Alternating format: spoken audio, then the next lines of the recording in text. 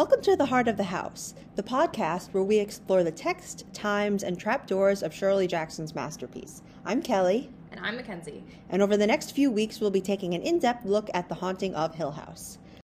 Welcome back to The Heart of the House, everybody. Once again, I am Kelly, here, well, not physically here, but Mackenzie is with us via Zoom. And you have Scout with you, and I have Rubel. As usual, you are in Connecticut, but I am here in New York because guess what, everybody? The semester's over. Woohoo! How are you feeling about that? I love it. It was probably my easiest semester, to be honest. Oh, how nice for you. I was just ready to be done. And I feel great. I'm jumping into my exam reading kind of in full. Obviously, Hill House is part of that reading, so I started that in February, but this is like the formal beginning of my exam reading, and that's been going great. I really sucked up a lot of your time with one book. No, I love it. It's been very fun. It'll be a nice, when I am able to check it off, that'll feel really good. And you'll really, really know it, so you'll hope they'll ask you about it on your exam. Oh, yeah. And I feel like I can listen to these podcasts again when I'm prepping. To review. And remember all the things that we thought. Sometimes I worry that this is putting me out of a job because essentially everything we've talked about is things I talk about when I teach Hill House. And why will I ever need to do that ever again? Because now I can just play the podcast. Anyway, so we are once again back after quite a while. Apologies for our long absence. Any academic will tell you that the end of the semester is everybody's least favorite time of the semester, but after that I was in Ireland, which was fun, but now I'm back. What's been going on in the life of Bergen? What has been going on? Like I said, lots of Gothic reading, so I'm definitely in the mode that we are in. I've been hanging out with my dog. I submitted my first journal submission. Woohoo! That was cool. I don't think that I will get in because it's quite a competitive journal, I think. And I saw that they had a special issue that would have been perfect for me that just got published in February. So I kind of think that, you know what I mean? They won't want to publish it, but it was a good kind of learning opportunity to kind of go through the process, and we'll keep our fingers crossed.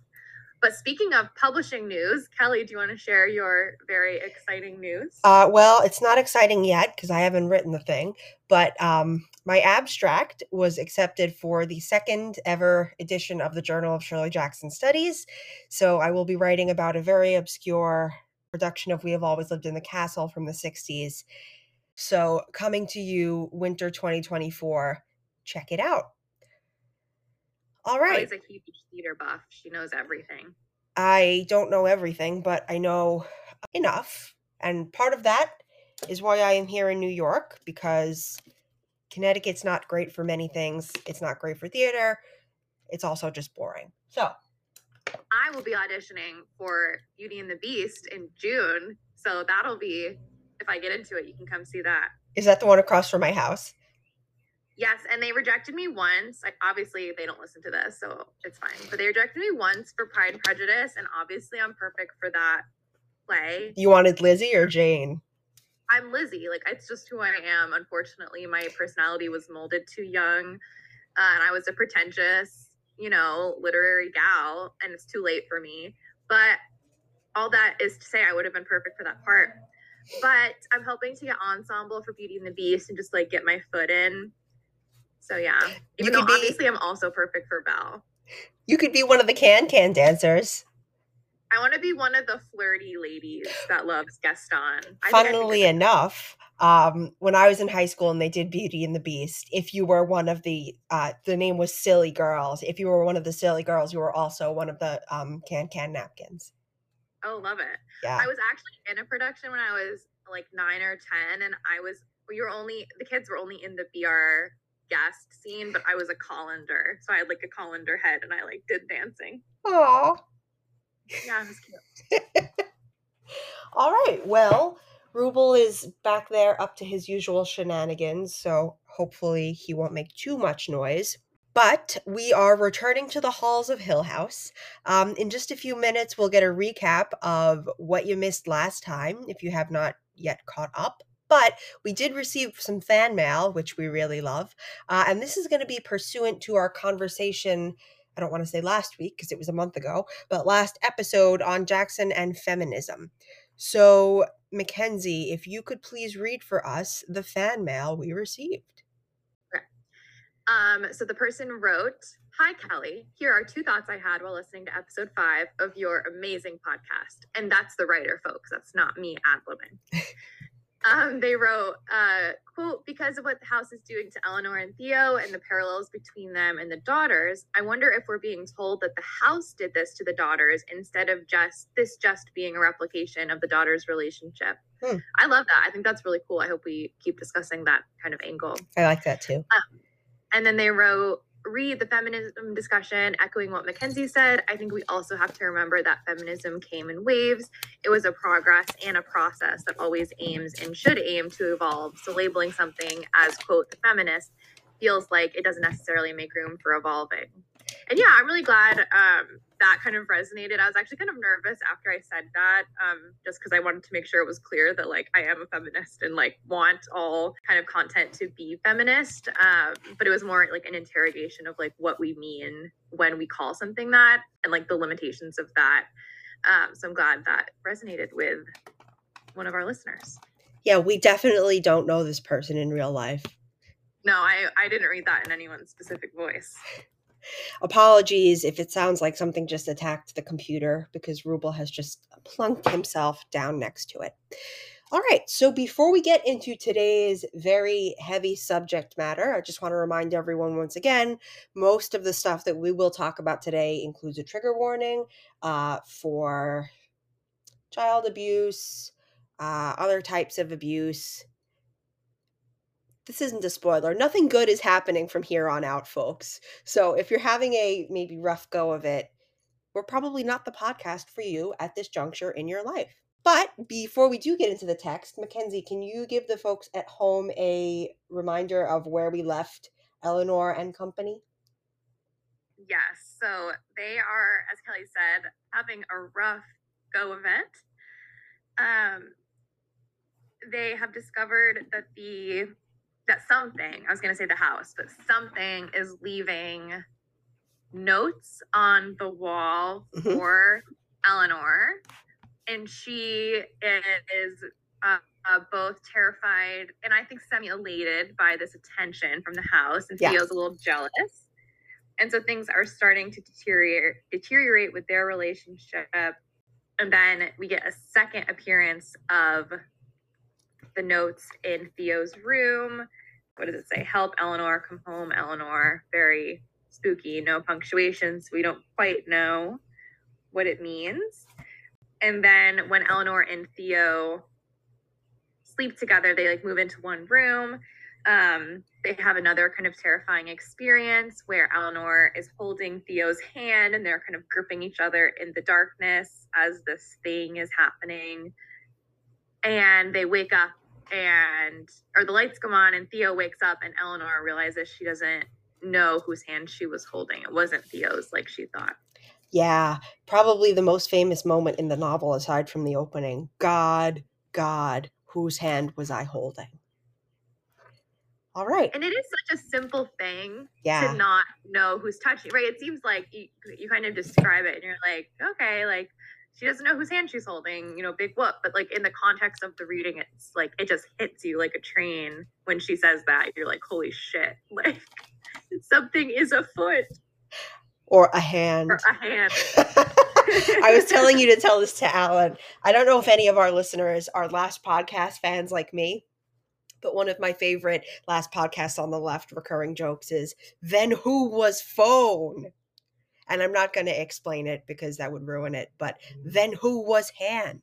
Okay, so we are picking up with Chapter 6 today. Mackenzie, can you remind us of the page numbers for Chapter 6 in the Penguin edition? We are starting on page 121 and going until 131. Okay. Very neat. Yes, very neat, very short, but as we'll see, quite a lot going on. Next time, just so I don't forget to say this later, we are going to read Chapter 7. Chapter 7 includes the entrance of Mrs. Montague, but we're not there quite yet. But where we have arrived, something I've been sort of teasing throughout the course of the podcast is that very, very weird scene with Luke and Eleanor. Now, I've said many times over the course of this project that I don't know what XYZ means. I really don't know what this means. But as always, we welcome your input. And as always, Mackenzie is going to read for us. All right, here we go. This is the first paragraph of chapter 6. I am learning the pathways of the heart, Eleanor thought quite seriously, and then wondered what she could have meant by thinking any such thing. It was afternoon, and she sat in the sunlight on the steps of the summer house beside Luke. These are the silent pathways of the heart, she thought. She knew that she was pale and still shaken, with dark circles under her eyes, but the sun was warm, and the leaves moved gently overhead, and Luke beside her lay lazily against the step. Luke, she asked, going slowly for fear of ridicule, why do people want to talk to each other? I mean, what are the things people always want to find out about other people? Okay. Thoughts? It's like she is an alien with only the simplest guide to humanity. Yeah. And so she's like trying to be human, but she doesn't have any context for what it means to talk to someone. Yeah, that's a good way of putting it. It's like she's crash landed and she said, why human want no thing? Yeah. Later on, she says to Theodora, I'm no good at talking to people and saying things. But interestingly enough, this is the first time we've seen her alone with Luke, and she's so super self-conscious. But we've seen her talk to Theodora before they had their falling out relatively easily. So yes, Eleanor can be very, very painfully shy and awkward, but so far we haven't really seen that from her here in Hill House. So this conversation is taking place in the summer house, or at the foot of the summer house. So they're out in the garden. Eleanor is very clumsily trying to flirt, I think, or at least that's how I read it. Yeah.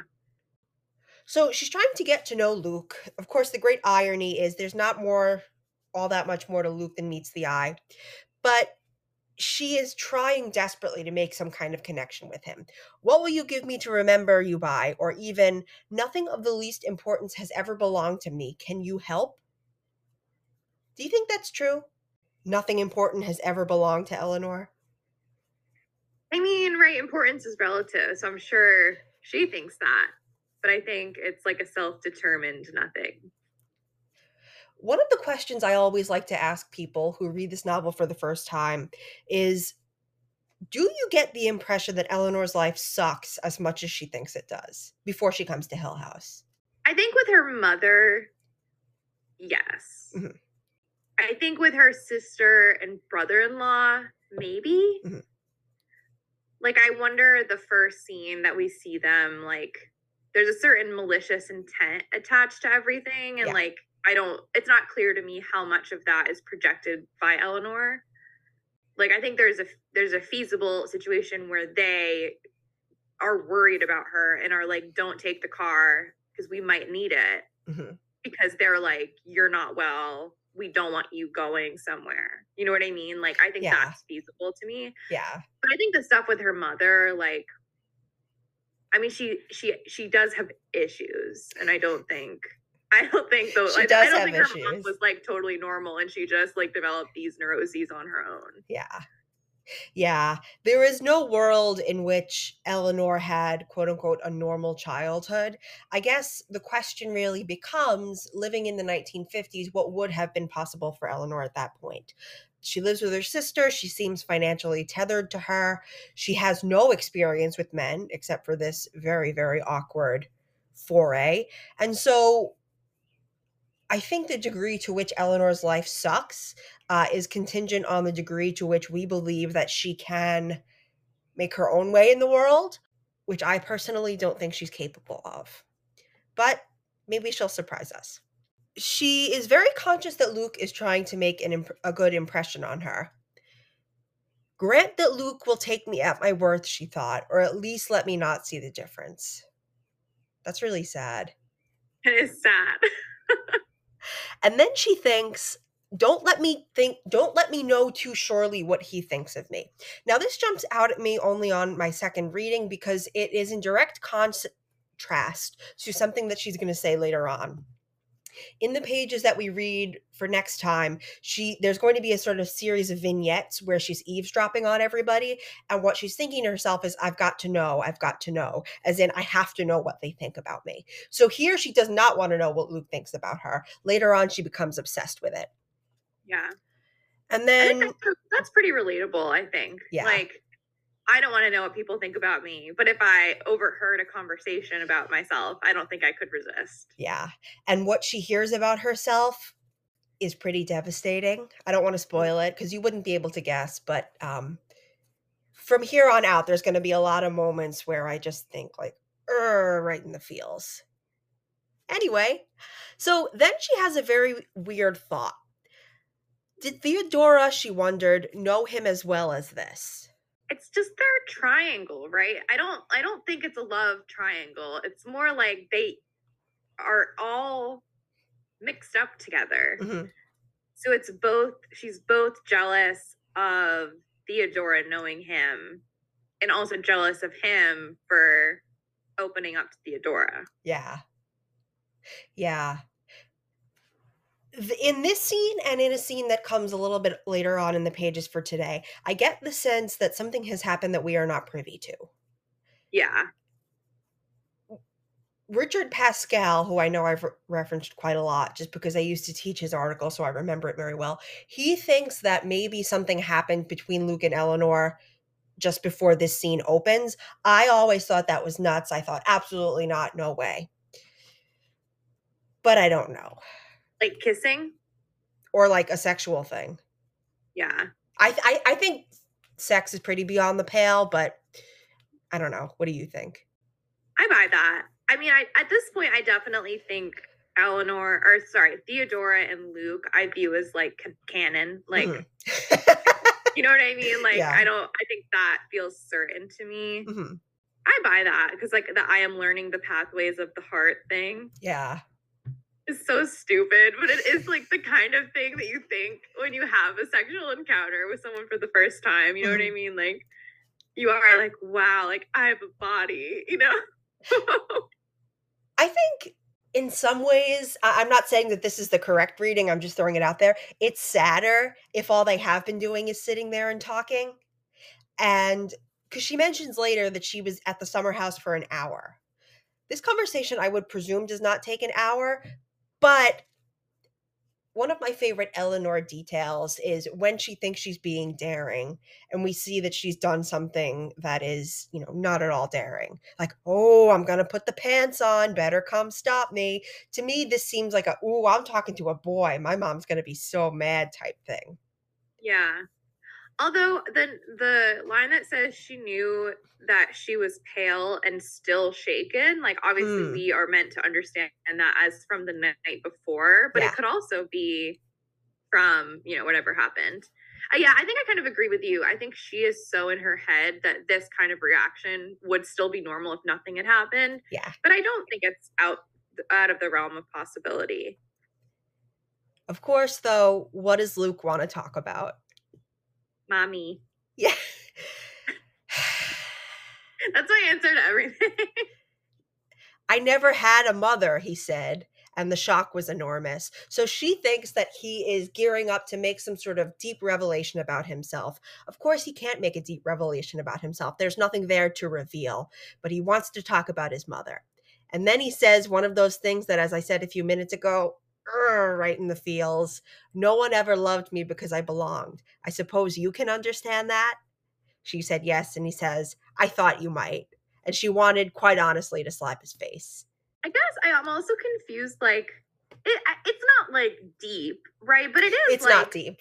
He is talking about his inner life with her, you know what I mean? And, like you said, with someone who has had so little happen to him of any kind of emotional significance, like, he is talking about his, you know what I mean? Like, his inner life. So I'm like, I guess that kind of confused me as well, like, you know what I mean? Like, it is a confidence in the context of Luke's existence. Yeah. I know a lot of people would be interested if we could see like a Hill House prequel of Theo's life. In some ways, I think Luke's would be more interesting, in just that it would be so much harder to write because it doesn't seem like there's all that much going on. But we do know that he has some sort of mommy issues. Then she says, not thinks, journeys end in lovers' meeting. Yes, he said, I never had a mother, as I told you. This is the first time we see her say journeys end in lovers' meeting. She's thought it many times, but this is the first time she says it out loud. This moment strikes me as kind of funny in how sad it is, where she is clearly attempting to lead him on here. Journeys end in lovers' meeting. Yeah, I never had a mother, as I just said. That reminds me of one of my favorite New Yorker cartoons where it's two people sitting at a bar and the guy goes, that reminds me of the thing I was going to say next, regardless. So Luke is very clearly trying to tug the conversation back to his own mommy issues. And it's very interesting how Luke defines a mother. Can you read for us where he says, yes, he said, I never had a mother? Just read that paragraph, please. Yes, he said, I never had a mother, as I told you. Now I find that everyone else has had something that I missed. He smiled at her. I'm entirely selfish, he said ruefully, and always hoping that someone will tell me to behave. Someone will make herself responsible for me and make me be grown up. Okay. Blah. So why blah? It's like man child, right? It's like Exactly. a contemporary, it's like what I imagine men saying today. It's also like, so this thing, the like, now I find that everyone else has had something that I missed. Like, yeah, like that's like the state of humanity. Like, we all have individual, you know what I mean? I just thought it was so stupid. Like, you're rich and most people don't have that. Like, yeah, it's just like this weird kind of, it's like when people are like, there was a TikTok the other day of like this guy, this like conventionally attractive guy being like, Vogue, I heard you're looking for diverse models. As someone who's suffered from acne, you know, like it's like people are trying to give themselves these like tragedies. And it's like, yeah.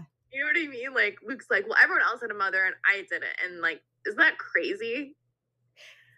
And the things he wants a mother for, somebody to tell me to behave, make herself responsible for me, and make me be grown up. There's something faintly sadomasochistic about that. Yeah.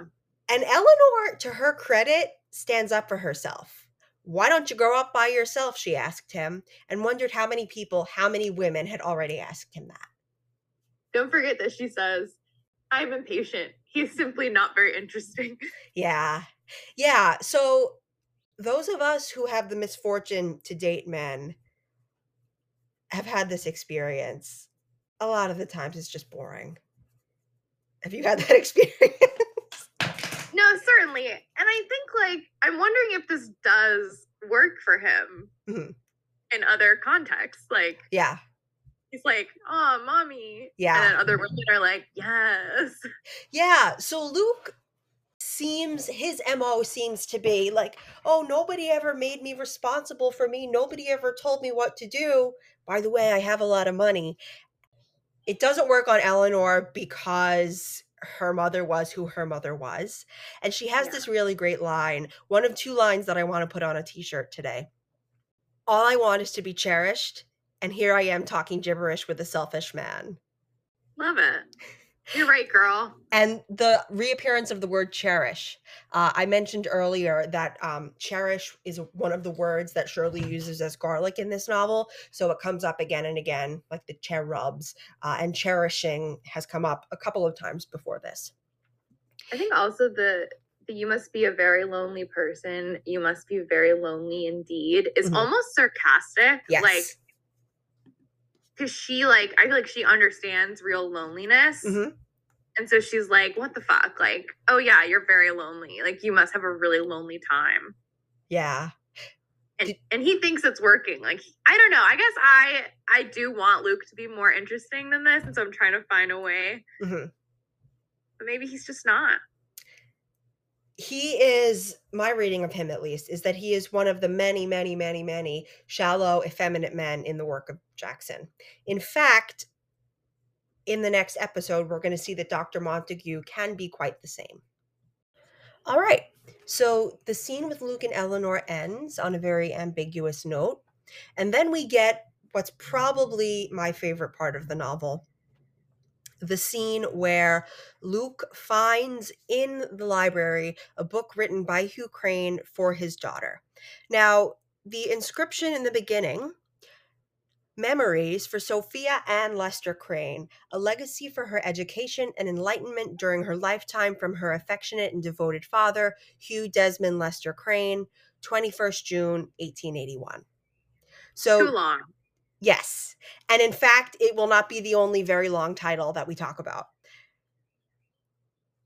Sophia Ann Lester Crane.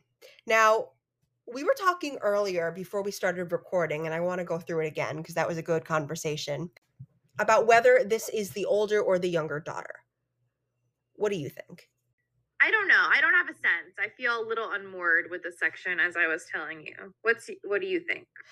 I always just assumed it was for the older daughter. Until I started teaching this, it never occurred to me that it could be for the younger daughter. But I have had students think it is. Does it matter all that much? Probably not. The only thing I would say is that we know that the younger daughter was the one who ended up having a normal-ish life, and the older daughter was the one who never married. Now, that might just be me imposing my own reading of the text onto it, but who knows? If you have an idea of which daughter Hugh Crane addressed this to, please let us know. We will read your idea on the podcast. But the other thing that I'm certain of that I want to flag that cannot be a coincidence is that the book is dedicated to Sophia on 21st June, 1881. Eleanor comes to Hill House on June 21st, the solstice. How old is Theo? How old is Theodora? We don't know. I would assume that she is roughly the same age as Eleanor, maybe in her 30s somewhere. So I'm wondering about the way Theo and Eleanor are mapping onto the daughters. Mhm.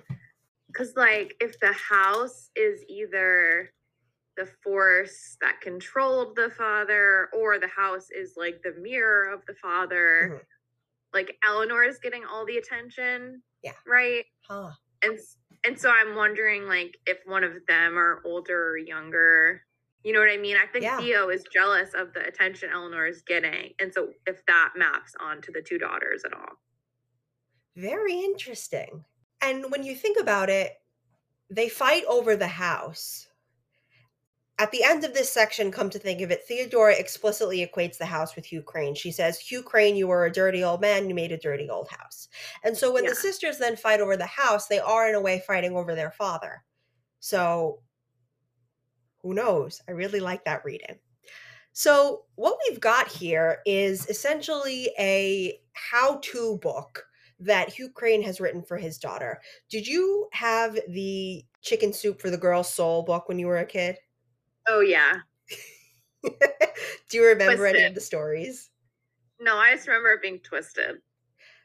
I remember the one about a girl whose mom had cancer. I don't know why I felt the need to read these, but this is Hugh Crane's Chicken Soup for the Teenage Soul. He has made a scrapbook. Luke says, I seem to recognize several of the pictures. They're all glued in.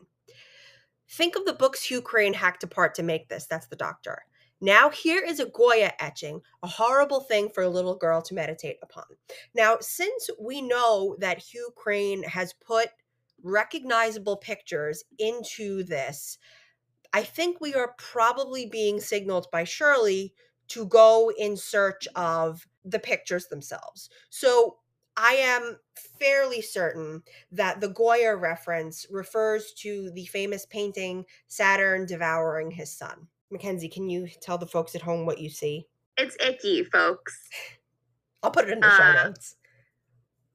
Big naked man with a demented look in his eye is eating the head off of a smaller naked man with a thick ass. Yeah. This is a terrifying drawing. There's creeping sexuality here. Some people read this painting as sort of Saturn being terrorized that he needs to do this. I'm not up on my mythology. I apologize. I should have been. But the idea of a devouring father.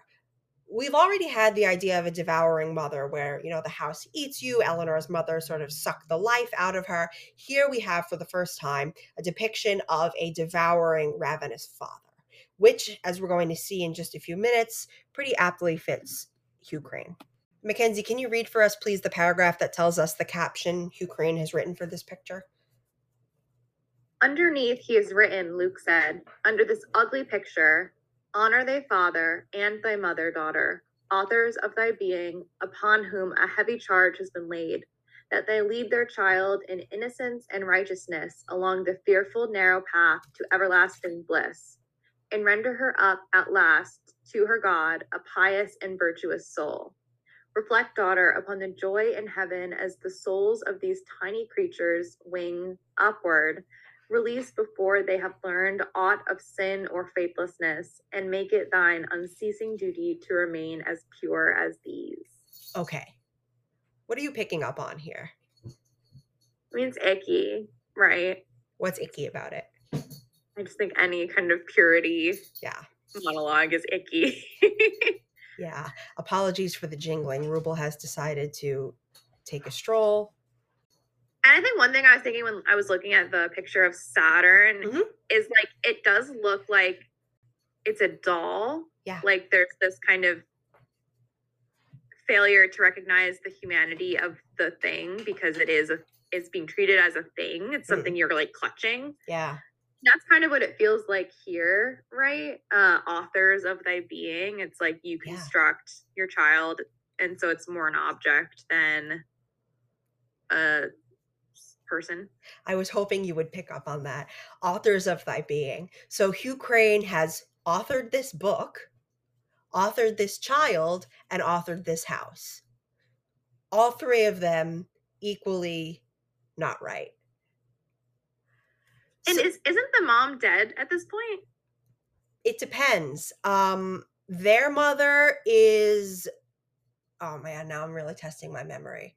I don't remember if the girls were born in the house. Their mother, was their mother the one who died in the carriage accident? I don't remember. I thought that was the stepmother. I don't think they were born in the house, right? No, because so the order of the deaths is the first wife dies when her carriage flips over, but I don't know if she was the mother of the girls. The second wife dies in a mysterious accident. The third wife is the one who gets tuberculosis and dies in Europe. Yeah. I don't remember which one is the girl's mother. It's like the house is the mom. Yeah. In some ways, maybe it doesn't matter who the girl's mother is. He just keeps replacing them. I'm sure one of you is now screaming at the podcast that the mother is number 1, 2, or 3. Sorry about that. Once again, the real mother is the house. Okay, sorry, folks. We had to take a bit of a recording break as my parents were getting a delivery downstairs. But while we broke, we were continuing to talk about this question of which wife is the mother of the daughters. Mackenzie, can you tell the folks at home what we came up with? So we found the section that introduces the story. So this is page 54 in the Penguin. Hill House was built as a home for his family by a man named Hugh Crane. Unfortunately, Hill House was a sad house almost from the beginning. Hugh Crane's young wife died minutes before she was to set eyes on the house when the carriage bringing her here overturned in the driveway and the lady was brought lifeless into the home her husband had built for her. He was a sad and bitter man, Hugh Crane, left with 2 small daughters to bring up, but he did not leave Hill House. So that is interesting to me because it doesn't necessarily say that that woman was the children's mother. She's only called his young wife.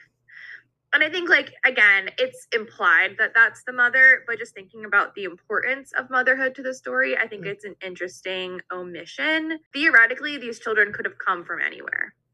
Like, because Hugh Crane is so insistent on building, quote, a country home where he hoped to see his children and grandchildren live in comfortable luxury, like, he could have just, like, procured 2 children for his, like, nefarious deeds. Procured. Don't you think? He's like rich. He's like, get me too. I think they are his biological daughters, but as we were saying earlier, who their mother biologically was does not matter so much as the fact that they never really had one. Yeah. So, in some ways, in order to make up for what they lacked in a mother, Hugh Crane becomes what he is. Now, I want to just flag something because it relates back to what we talked about a couple of episodes ago. At the end of his first caption, he writes, "Daughter, hold apart from this world, that its lusts and ingratitudes corrupt thee not. Daughter, preserve thyself." So, this notion of a woman apart from the world, whatever the world may be, as I said, is something that comes up again and again in Jackson. It comes up in We Have Always Lived in the Castle when Mrs. Clark tells Constance, come back into the world. It comes up in the sundial. The inscription on the sundial reads, "What is this world?" So the idea that home is pure and by staying there you preserve yourself from the corruption of the world is a very Victorian ideal. However, we see how well that holds up with Hill House, which is to say, it does not. So he also does illustrations of the seven deadly sins, but before we get there, we have what the doctor calls an illustration from Foxe, Foxe. So, again, another allusion that is sort of sending us on this trail. So, I mentioned that the title of Hugh Crane's book was not the only very long title. We also have what are colloquially, Colloquially. colloquial, God, colloquially known as Foxe's Martyrs. However, the full title from the 16th century, Acts and Monuments of these Latter and Perilous Days touching matters of the Church. So, what Foxe's Martyrs is a book of illuminations from the 16th century during the Protestant Reformation, where the original guy, Foxe, and then many after him, essentially wrote a book on martyrology. So it has these really, really graphic illustrations of all the ways people were martyred by Catholics. Mackenzie, can you talk a little bit about the history of the Catholics and the Gothic? So the Gothic originally started as a genre that was very like anti-Catholic, but also like obsessed with Catholics, like Yeah. obsessed with like the lustiness and like the sensuousness of Catholic ritual and Catholic aesthetic. Mhm. So a lot of the early Gothic novels of the 18th century feature lusty nuns and lusty monks. So famously, Matthew Lewis's The Monk, you know, it features just like some horny Catholics. Right, the kind of the tension between a figure who is supposed to be of the spirit being kind of intensely and perversely of the body. Yeah. No disrespect to Matthew Lewis. I hate the monk. But yeah, the Catholics are never good people in the Gothic. And I just wanted to flag that because the Foxe's Book of Martyrs is essentially a burn book. Haha, that's a pun you'll see in a second. For Catholics. Everything that Catholics did to torture Protestants, and probably a lot of stuff they didn't do, is in Foxe's Martyrs. The thing I wanted to touch on, though, is that this was not something that was just written once. Foxe's Martyrs was updated.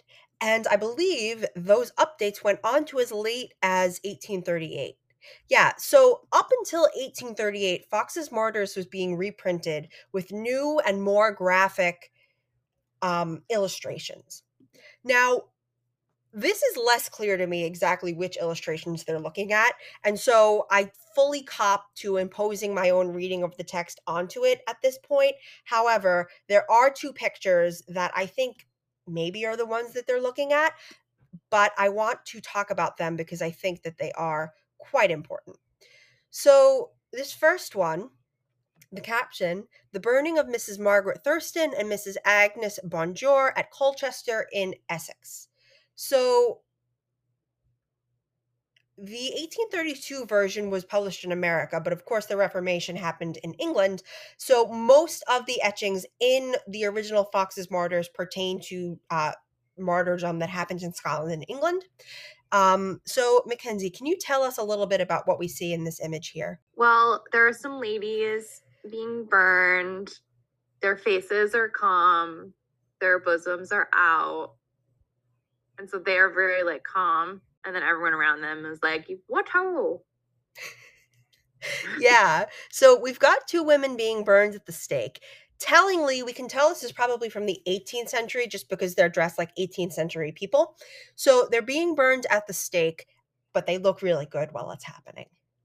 And so my impression of at least this image from Fox's Martyrs is that it's gratuitous in its violence, but as we saw in the picture of Goya, there's something vaguely titillating there too.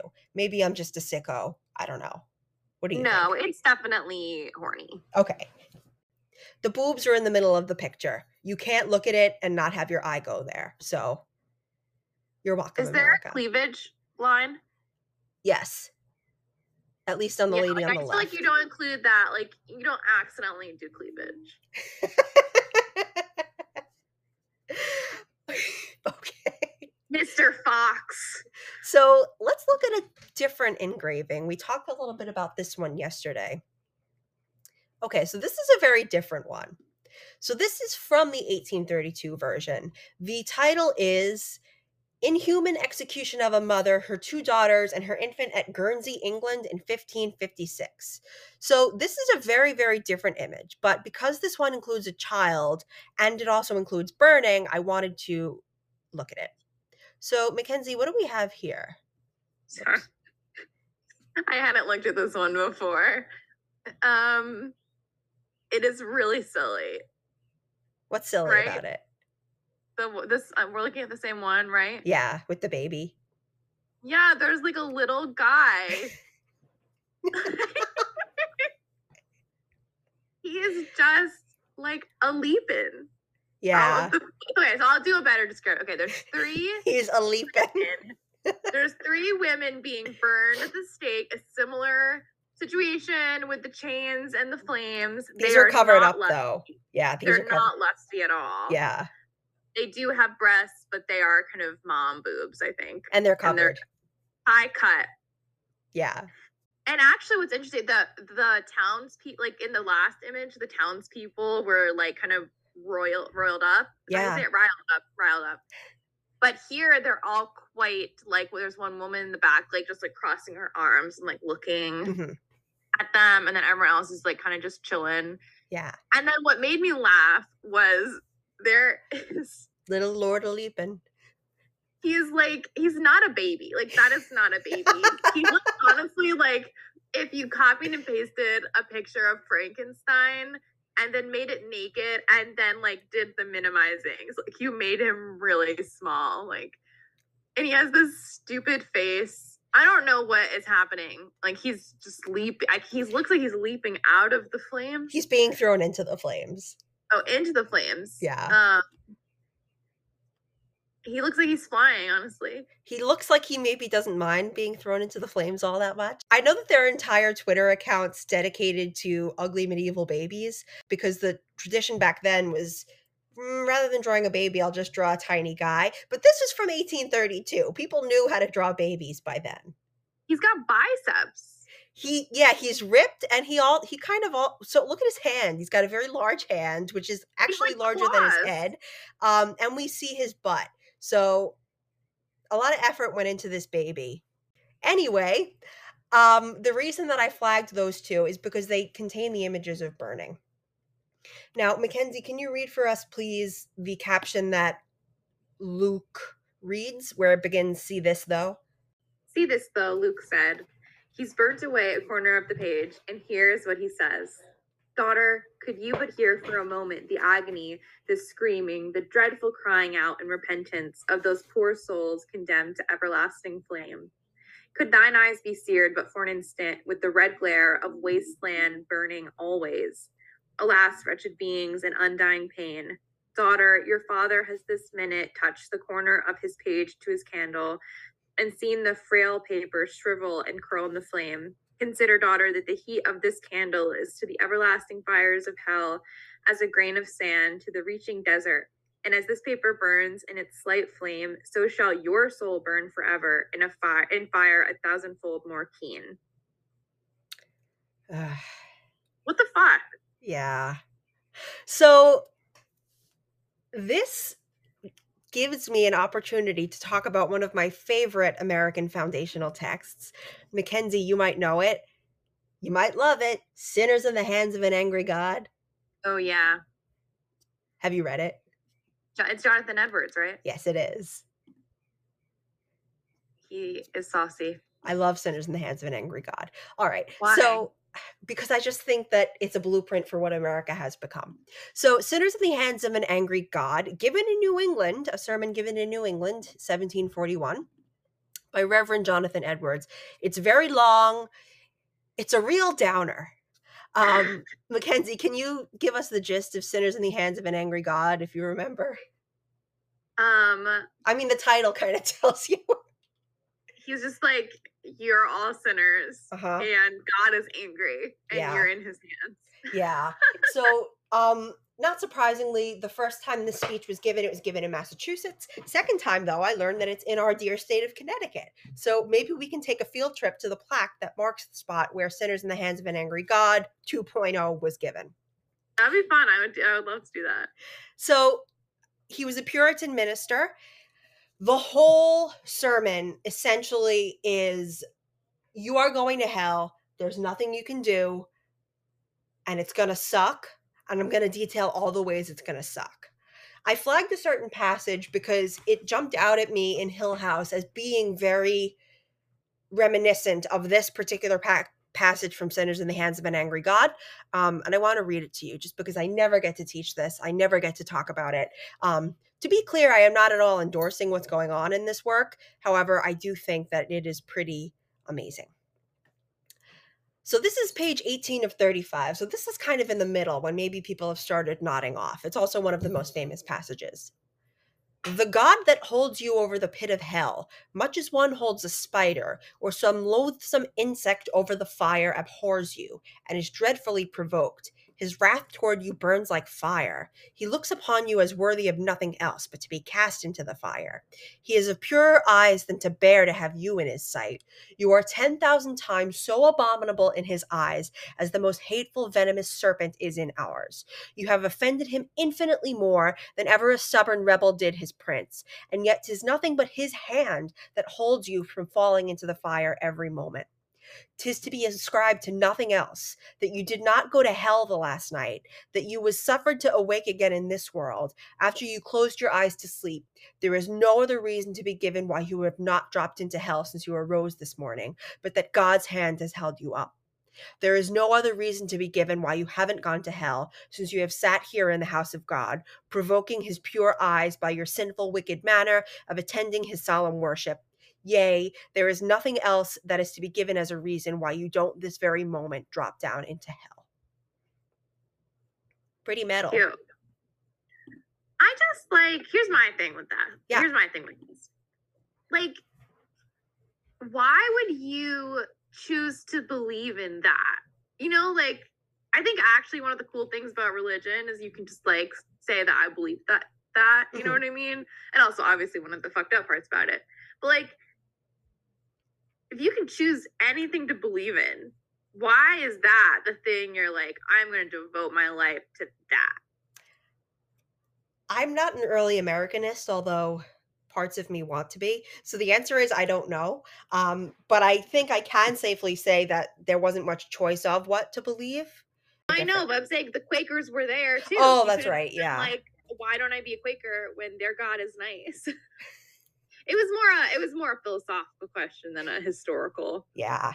So you are going to hell. There's nothing you can do.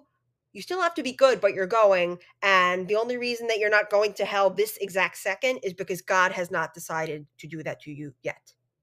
So not a very rosy view of humanity.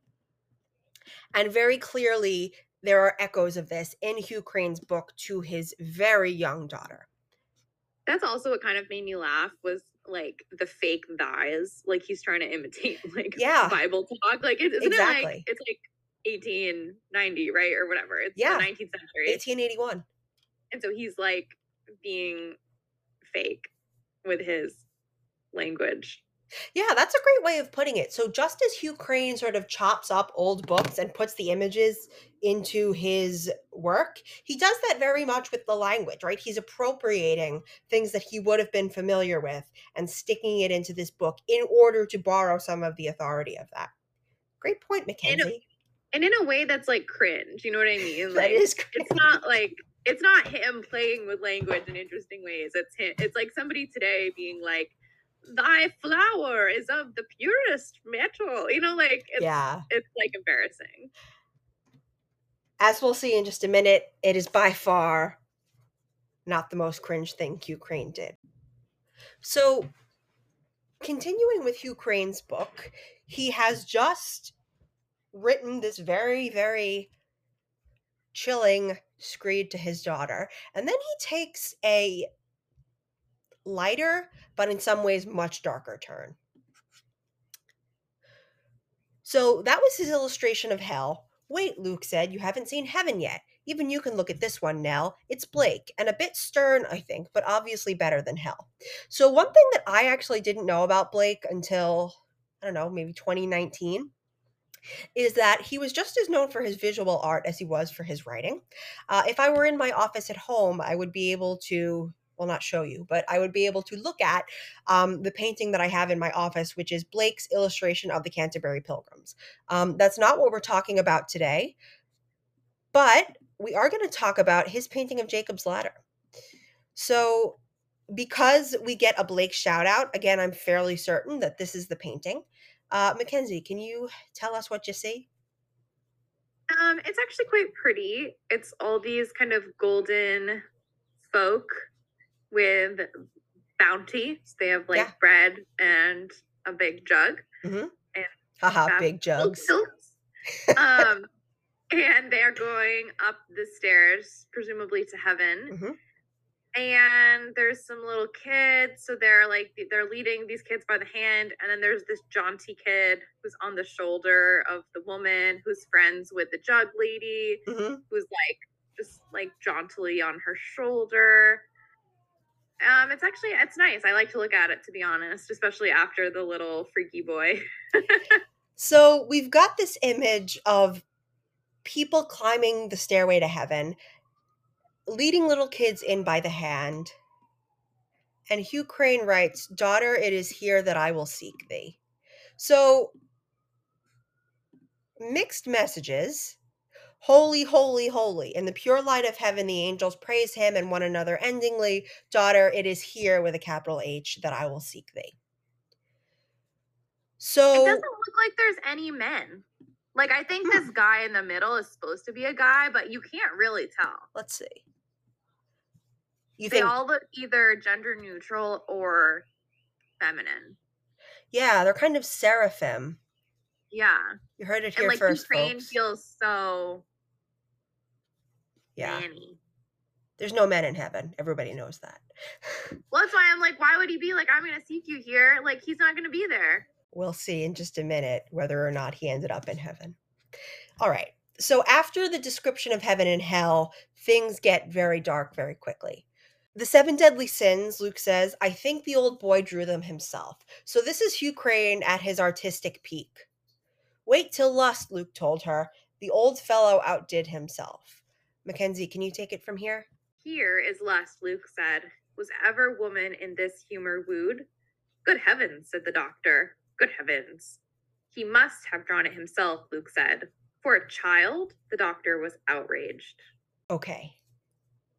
What do you think? You just know it's porny. Yeah. So. It's porny. Yeah. Hugh Crane has pretty explicitly drawn some sort of pornographic illustration in this book that he was going to give his daughter. And if we take that and pair it with the signature in his book, which, first of all, do you remember what he signs his book in? In blood. Yeah. So, Mackenzie, can you please read for us the inscription that Hugh Crane has signed in his own blood?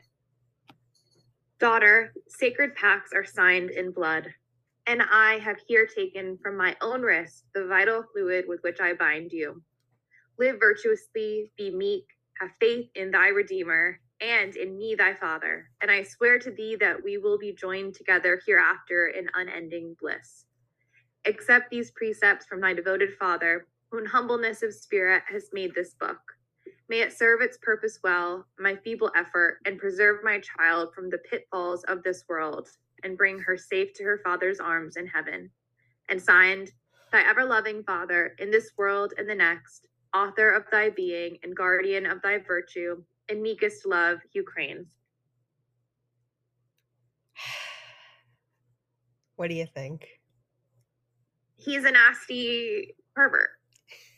What- I mean, yeah, he's a nasty, nasty man. What jumps out at you as perverted in that? Well, I guess the biggest thing that jumps out to me is like, and this is very gothic, like the confusion of language with father lowercase and father uppercase, to the point where it's obvious he has a god complex. Yes. And he's like the whole author of thy being thing is obviously like, I am God. I made you. Yeah. And the like, we will be joined in everlasting bliss is like obviously a reference to the Trinity, right? Like he keeps talking of the Spirit and being joined. And it's kind of interesting because, right, it's his daughter instead of his son. But then it's obviously also like joined sexually. So it's just like gross. And also he's trying to be God. And he's just like a sad man. Again, it is just my interpretation. This and the statue are to me the two clearest indications that his relationship with his daughters probably was sexual. Not healthy, not at all healthy work for a man, the doctor says, to say the least. And he signs it in blood like he's emo. Yeah. But also, like, the blood thing, he calls it his vital fluid. I never realized that.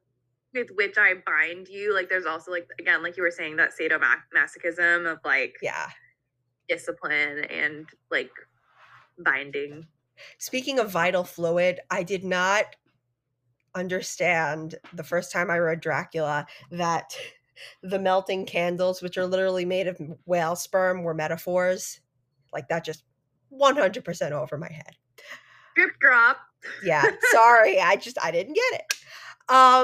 So then we have actually, fun fact, when I was in Ireland, I won a copy of Dracula on a wonderful ghost tour because the guide said he would give a prize to anybody who could tell him the connection between Psycho and Nightmare on Elm Street. I was the only one on the bus who knew it. I got a copy of Dracula.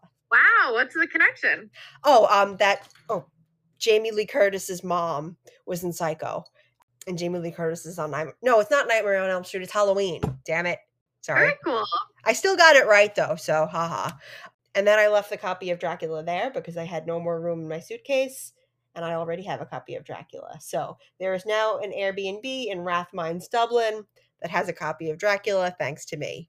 Also, I did see that we have an Irish listener. So if it's you who lives in that house, you're welcome. Any final thoughts on Hugh Crane's very bizarre book? I'm wondering about the fact that the daughter or daughters left it in the house. Like, along with the statue, honestly, like, it would seem to me you'd want to burn it or, you know, do whatnot with it to get rid of it. Yeah. Unless my reading is wrong, which it very well may be. But even if he was just like a religious nut who was ultra controlling, like, I would also want to get rid of that. You know what I mean? Yeah. Or even if it was like my dad drew a horny drawing for me, I would be like, ew, like, that is going to go away. So, as Theodora infamously said, dirty old man, dirty old house. So isn't it interesting that in a house that is so intensely feminine in the way it's built, in the way it's described, made by a man. So we know God supposedly created man in his image, just as Hugh Crane created his house in his image. Dr. Montague says earlier he made his house to suit his mind. So, very strange. Okay, so we are now approaching the text's one and only visible haunting. Very exciting. But before we get there, we have some more Theo Eleanor weirdness. And Mackenzie, take it away. Theodora curled by the fire, looking up wickedly at Eleanor. At the other end of the room, the chessmen moved softly, jarring with little sounds against the table, and Theodora spoke gently, tormentingly. Will you have him at your little apartment now, and offer him to drink from your cup of stars? Eleanor looked into the fire, not answering. I'd been so silly, she thought. I had been a fool. Is there room enough for two? Would he come if you asked him? Nothing could be worse than this, Eleanor thought. I've been a fool. Perhaps he has been longing for a tiny home, something smaller, of course, than Hill House. Perhaps he will come home with you. A fool, a ludicrous fool. Okay. What do you think is going on here? I don't know. I don't know what to think. What do you think? I don't know. My best guess is that this is another instance where something has happened that we were not privy to. Yeah. I think probably what would make the most sense is Eleanor told Theodora, but maybe Luke told Theodora. Maybe Theodora saw. We don't know. In any case, Theodora is not taking it well. And she's expressing her jealousy. And again, we don't know who she's jealous of in really, really needling ways. Are you going to let him come to your house and offer him to drink from your cup of stars? It's one thing for her to be making fun of Eleanor. It's another thing entirely for her to be making fun of Eleanor using something that she knows that's important to her. And I think there's also the suggestion that Theodora knows it's fake. Mm-hmm. Two things here. Theodora is already looking towards life after Hill House, something we have not seen Eleanor yet do. And she's very, very angry at the hint of anything between Luke and Eleanor. And as I said, we don't know why, because we don't know who she is jealous of. What do you think? I mean, I think there is something like I said, like it's a triangle, right? Of them being all jealous of each other. But I think there's also like a cultural and social context of like the rich young man Mhm. and the two women. So even if their three relationships are more complicated than that, there's also the sense of like winning. Mhm. You know what I mean? Yeah. So Theodora is really, really angry. Then Eleanor gets up in a huff. I had to come, she said to the world outside because she stormed out of the house.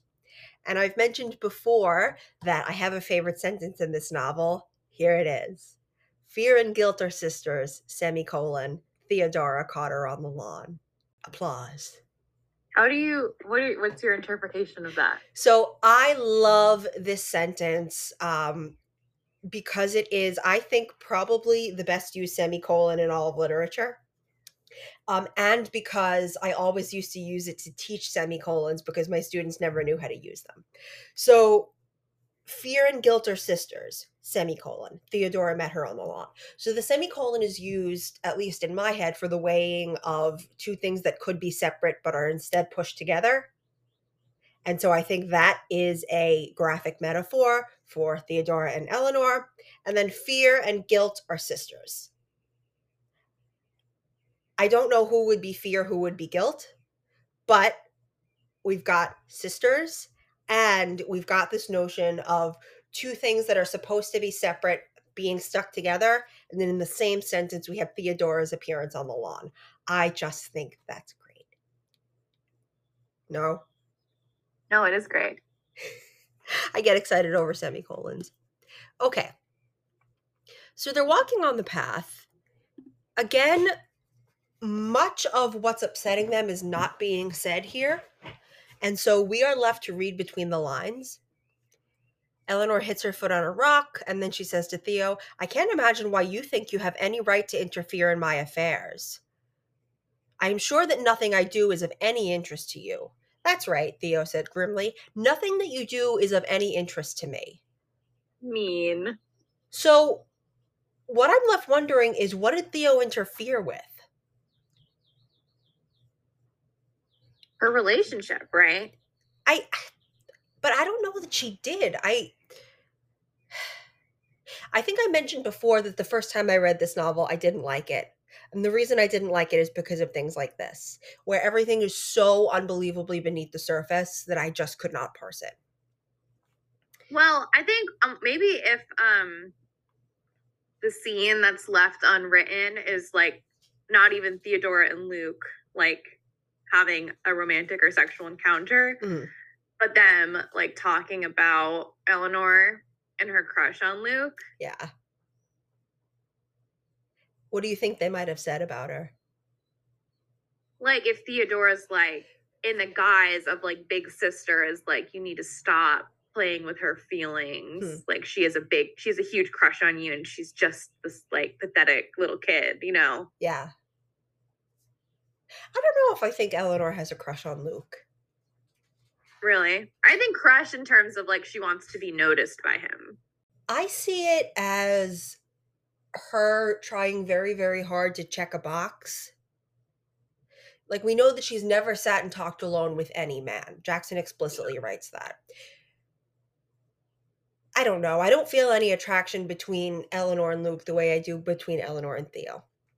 In any case. I think also, sorry, that line that's like, nothing that you do is of any interest to me. Like, on the surface, that's just mean and like kind of funny. But I think it could also be sarcastic. Like, yeah, nothing you do is interesting to me. Like, of course, you know that's not true. Like, you know there's something between us that makes what you do of concern to me. This is a very interesting thing to keep in mind until the end of the novel. Does Theodora care at all what Nell does? We'll see. We're walking on either side of a fence, Eleanor thought, but I have a right to live too. I wasted an hour with Luke at the summer house trying to prove it. Then something very interesting happens. You're making a fool of yourself, Theodora said. So we know that Eleanor constantly tells herself that she's a fool. And in my unfortunately voluminous experience with having been bullied, the things that upset me most that bullies said to me were always the things that I already thought about myself. And so for Eleanor to constantly tell herself she's a fool, and then Theodora to say, you're making a fool of yourself, we would think that would be really super devastating. But that doesn't happen. Instead, Eleanor, miracle of miracles, stands up for yourself. You're making a fool of yourself, Theodora said. Suppose I'm not, though. You'd mind terribly if you turned out to be wrong this time, wouldn't you? And they talk like they've known each other for years. Like it's the kind of resentment that like builds up over decades, not days. Yeah. Anyway, Eleanor said in a reasonable tone, it doesn't mean anything to you no matter what happens. Why should you care whether I make a fool of myself? We talk about, Oscar Wilde and the love that dare not speak its name. Jackson comes pretty close to that here. Nothing irrevocable had yet been spoken, but there was only the barest margin of safety left them, another semicolon, each of them moving delicately along the outskirts of an open question. And once spoken, such a question as, do you love me, could never be answered or forgotten. I guess that's why I think it's maybe Eleanor doesn't have real feelings for Luke, but it's about the safety that a relationship with him would give Eleanor, like that checkbox that she wants. And so that's why I think Theo's making fun of her, is because she's like, that's not really what you want. And you're making a fool of yourself when everybody knows what's actually happening. What about the do you love me? So it's couched in terms of what neither Eleanor nor Theodora is saying. Yeah. So such a question that might come up in this situation, for example, do you love me, could never be answered or forgotten. I just think that's a very odd thing to say. Um, Eleanor here says something that I want on a t-shirt. I'm no good at talking to people and saying things. Put that on my gravestone. Then Theodora laughs. What are you good at? Running away? Again, just one of those little. But that's such a funny question too, because she's not good at running away. She's literally done it one time, and it was like the biggest thing that's ever happened to her. And Theodora, in fact, doesn't even know that she ran away. Yeah, like she ran away after 11 years, and she never actually ran away from her mother. Yeah. Wow. So maybe she's not even good at that. So, one thing that I want to highlight, and we'll see it in just a minute, they are walking along a path. Now, Mackenzie, can you read for us, please? Eleanor caught her breath and Theodora's hand tightened. Eleanor caught her breath, and Theodora's hand tightened, warning her to be quiet. On either side of them, the trees, silent, relinquished the dark color they had held, paled, grew transparent, and stood white and ghastly against the black sky. The grass was colorless, the path wide and black. There was nothing else. Eleanor's teeth were chattering, and the nausea of fear almost doubled her. Her arm shivered under Theodora's holding hand, now almost a clutch, and she felt every slow step as a willed act, a precise, mad insistence upon the putting of one foot down after the other as the only sane choice. Her eyes hurt with tears against the screaming blackness of the path and the shuddering whiteness of the trees, and she thought, with a clear, intelligent picture of the words in her mind, burning, "Now I am really afraid." Okay. So, this is the first time we see Eleanor outside Hill House at night. What struck me was like the difference between the fear of being enclosed and the fear of like total lack of enclosure. Yeah. You know what I mean? Like anything could be out there, and Yeah. anywhere they go, the thing could be. The thing. Yeah. Yeah. So, like in the house, you know it's coming towards you, and you're in this little room and you have nowhere to go. Mhm. But outside, it's the thing could be anything or anywhere. I love that. The other thing that I want to point out here is that this is kind of like the scene in The Wizard of Oz when Dorothy steps out of the house into Munchkin Land and suddenly it's in color. This is the reverse of that.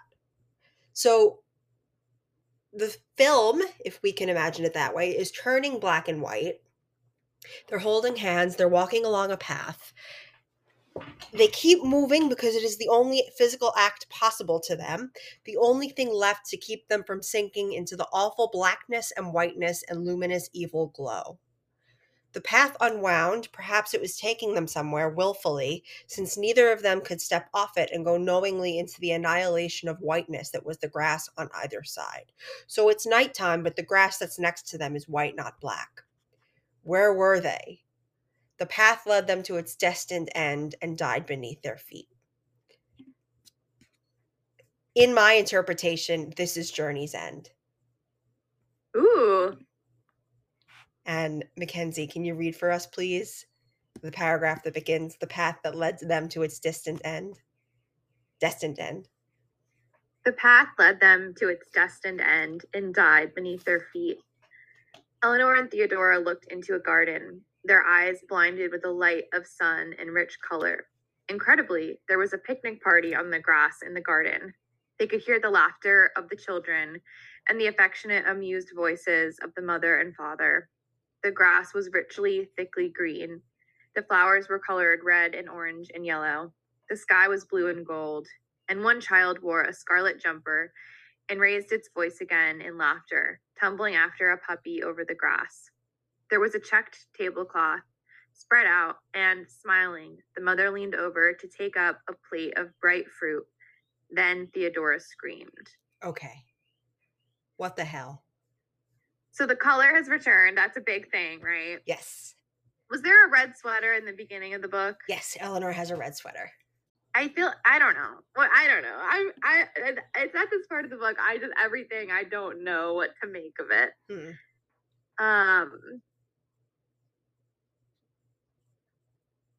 I don't know what to make of the puppy either. I don't know what to make of the puppy. My read of this scene is that, in its own insidious way, Hill House is giving them what they've been asking for. Remember, Theo keeps saying, we have to have a picnic. Hill House is saying, Yeah. here's your picnic. But also, I think that for Eleanor, here we're learning, and again, only my interpretation, when she says journeys end in lovers meeting, and we see the path reach its destined end, and she sees the loving family, that Eleanor, the lover that she's looking for, does not need to be a romantic partner. Yeah. I am not the only person who thinks this. My boy Richard Pascal does too. But I do think that journeys end in lovers meeting. Whether consciously or not, Eleanor is just looking for somebody to love her. Yeah. And so, interestingly though, the picnic that we're seeing is unlikely to ever have happened on the grounds of Hill House. The people who are Yeah. there do not match the people who we know used to live there. And so we don't know what this is. We don't know where it came from. And Theodora is the one who screams, "Don't look back, run." Can you read that next paragraph, please, that begins running without knowing why she ran? Running without knowing why she ran, Eleanor thought that she would catch her foot in the check tablecloth. She was afraid she might stumble over the puppy. But as they ran across the garden, there was nothing except weeds growing blackly in the darkness, and Theodora, screaming still, trampled over the bushes where there had been flowers and stumbled sobbing over half buried stones and what might have been a broken cup. Then they were beating and scratching wildly at the white stone wall where vines grew blackly, screaming still and begging to be let out, until a rusted iron gate gave way, and they ran, crying and gasping, and somehow holding hands, across the kitchen garden of Hill House, and crashed through a back door into the kitchen to see Luke and the doctor hurrying to them. "What happened?" Luke said, catching at Theodora. "Are you all right?" Okay, two things here. One, something I forgot to point out in the picnic scene. The language that Jackson uses here is incredibly reminiscent of the language that begins the lottery. So we have the grass is richly green here, and the lottery begins.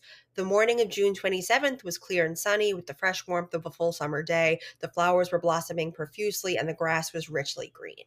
So almost the precise same phrasing. We've got the repetition of richly green. Jackson loves to take spooky things and put them in idyllic settings. So that's one thing that I just wanted to flag. The other thing is what Eleanor stumbles over: half buried stones and what might have been a broken cup. A cup of stars. Yeah. This is So what is has that the become. terror then? The terror of your dreams being shown to you, perhaps in their impossibility, like Could be. being known and then that dream being not possible. Yeah. I, like most things in this novel, I don't know what's going on with the picnic scene. I am pretty sure, though, that the cup that Eleanor maybe does or does not trip over is a call out to, here's what's become of your cup of stars, which is really sad. Yeah. There's some kind of triangulation between Theodore and Eleanor and Eleanor and her sister. Mhm. Maybe that's part of what's disturbing is like Eleanor and Theo are being made to be the daughters Mhm. or the sisters. And Eleanor wants a sister that she can rely on or like. Mhm. But then she also has like sexual feelings for this person who's being constructed as her sister. And so there's this like perversity that is horrifying. Yeah.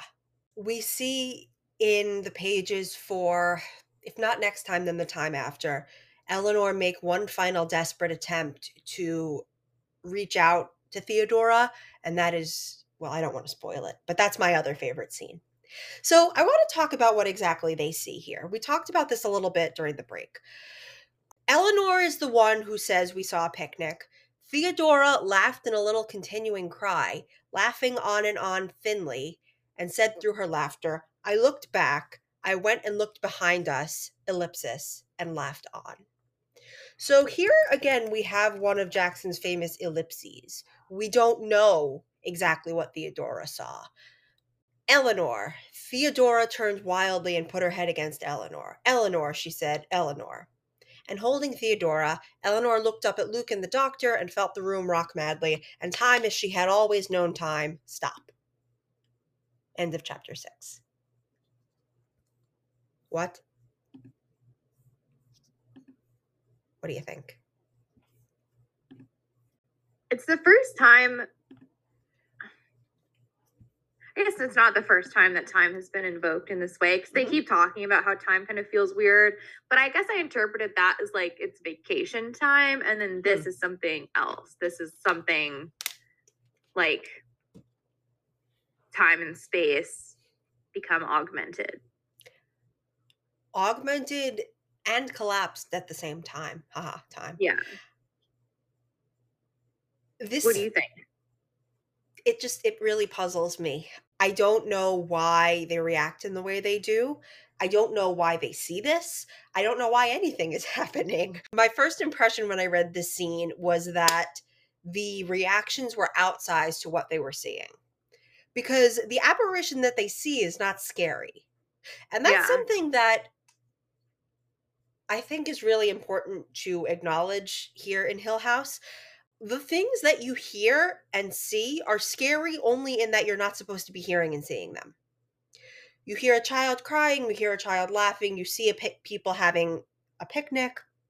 Okay, yes, there is the pounding on the doors, but you're not seeing somebody trying to come kill you. And that is one of the things that I think many of the film adaptations of Hill House get wrong.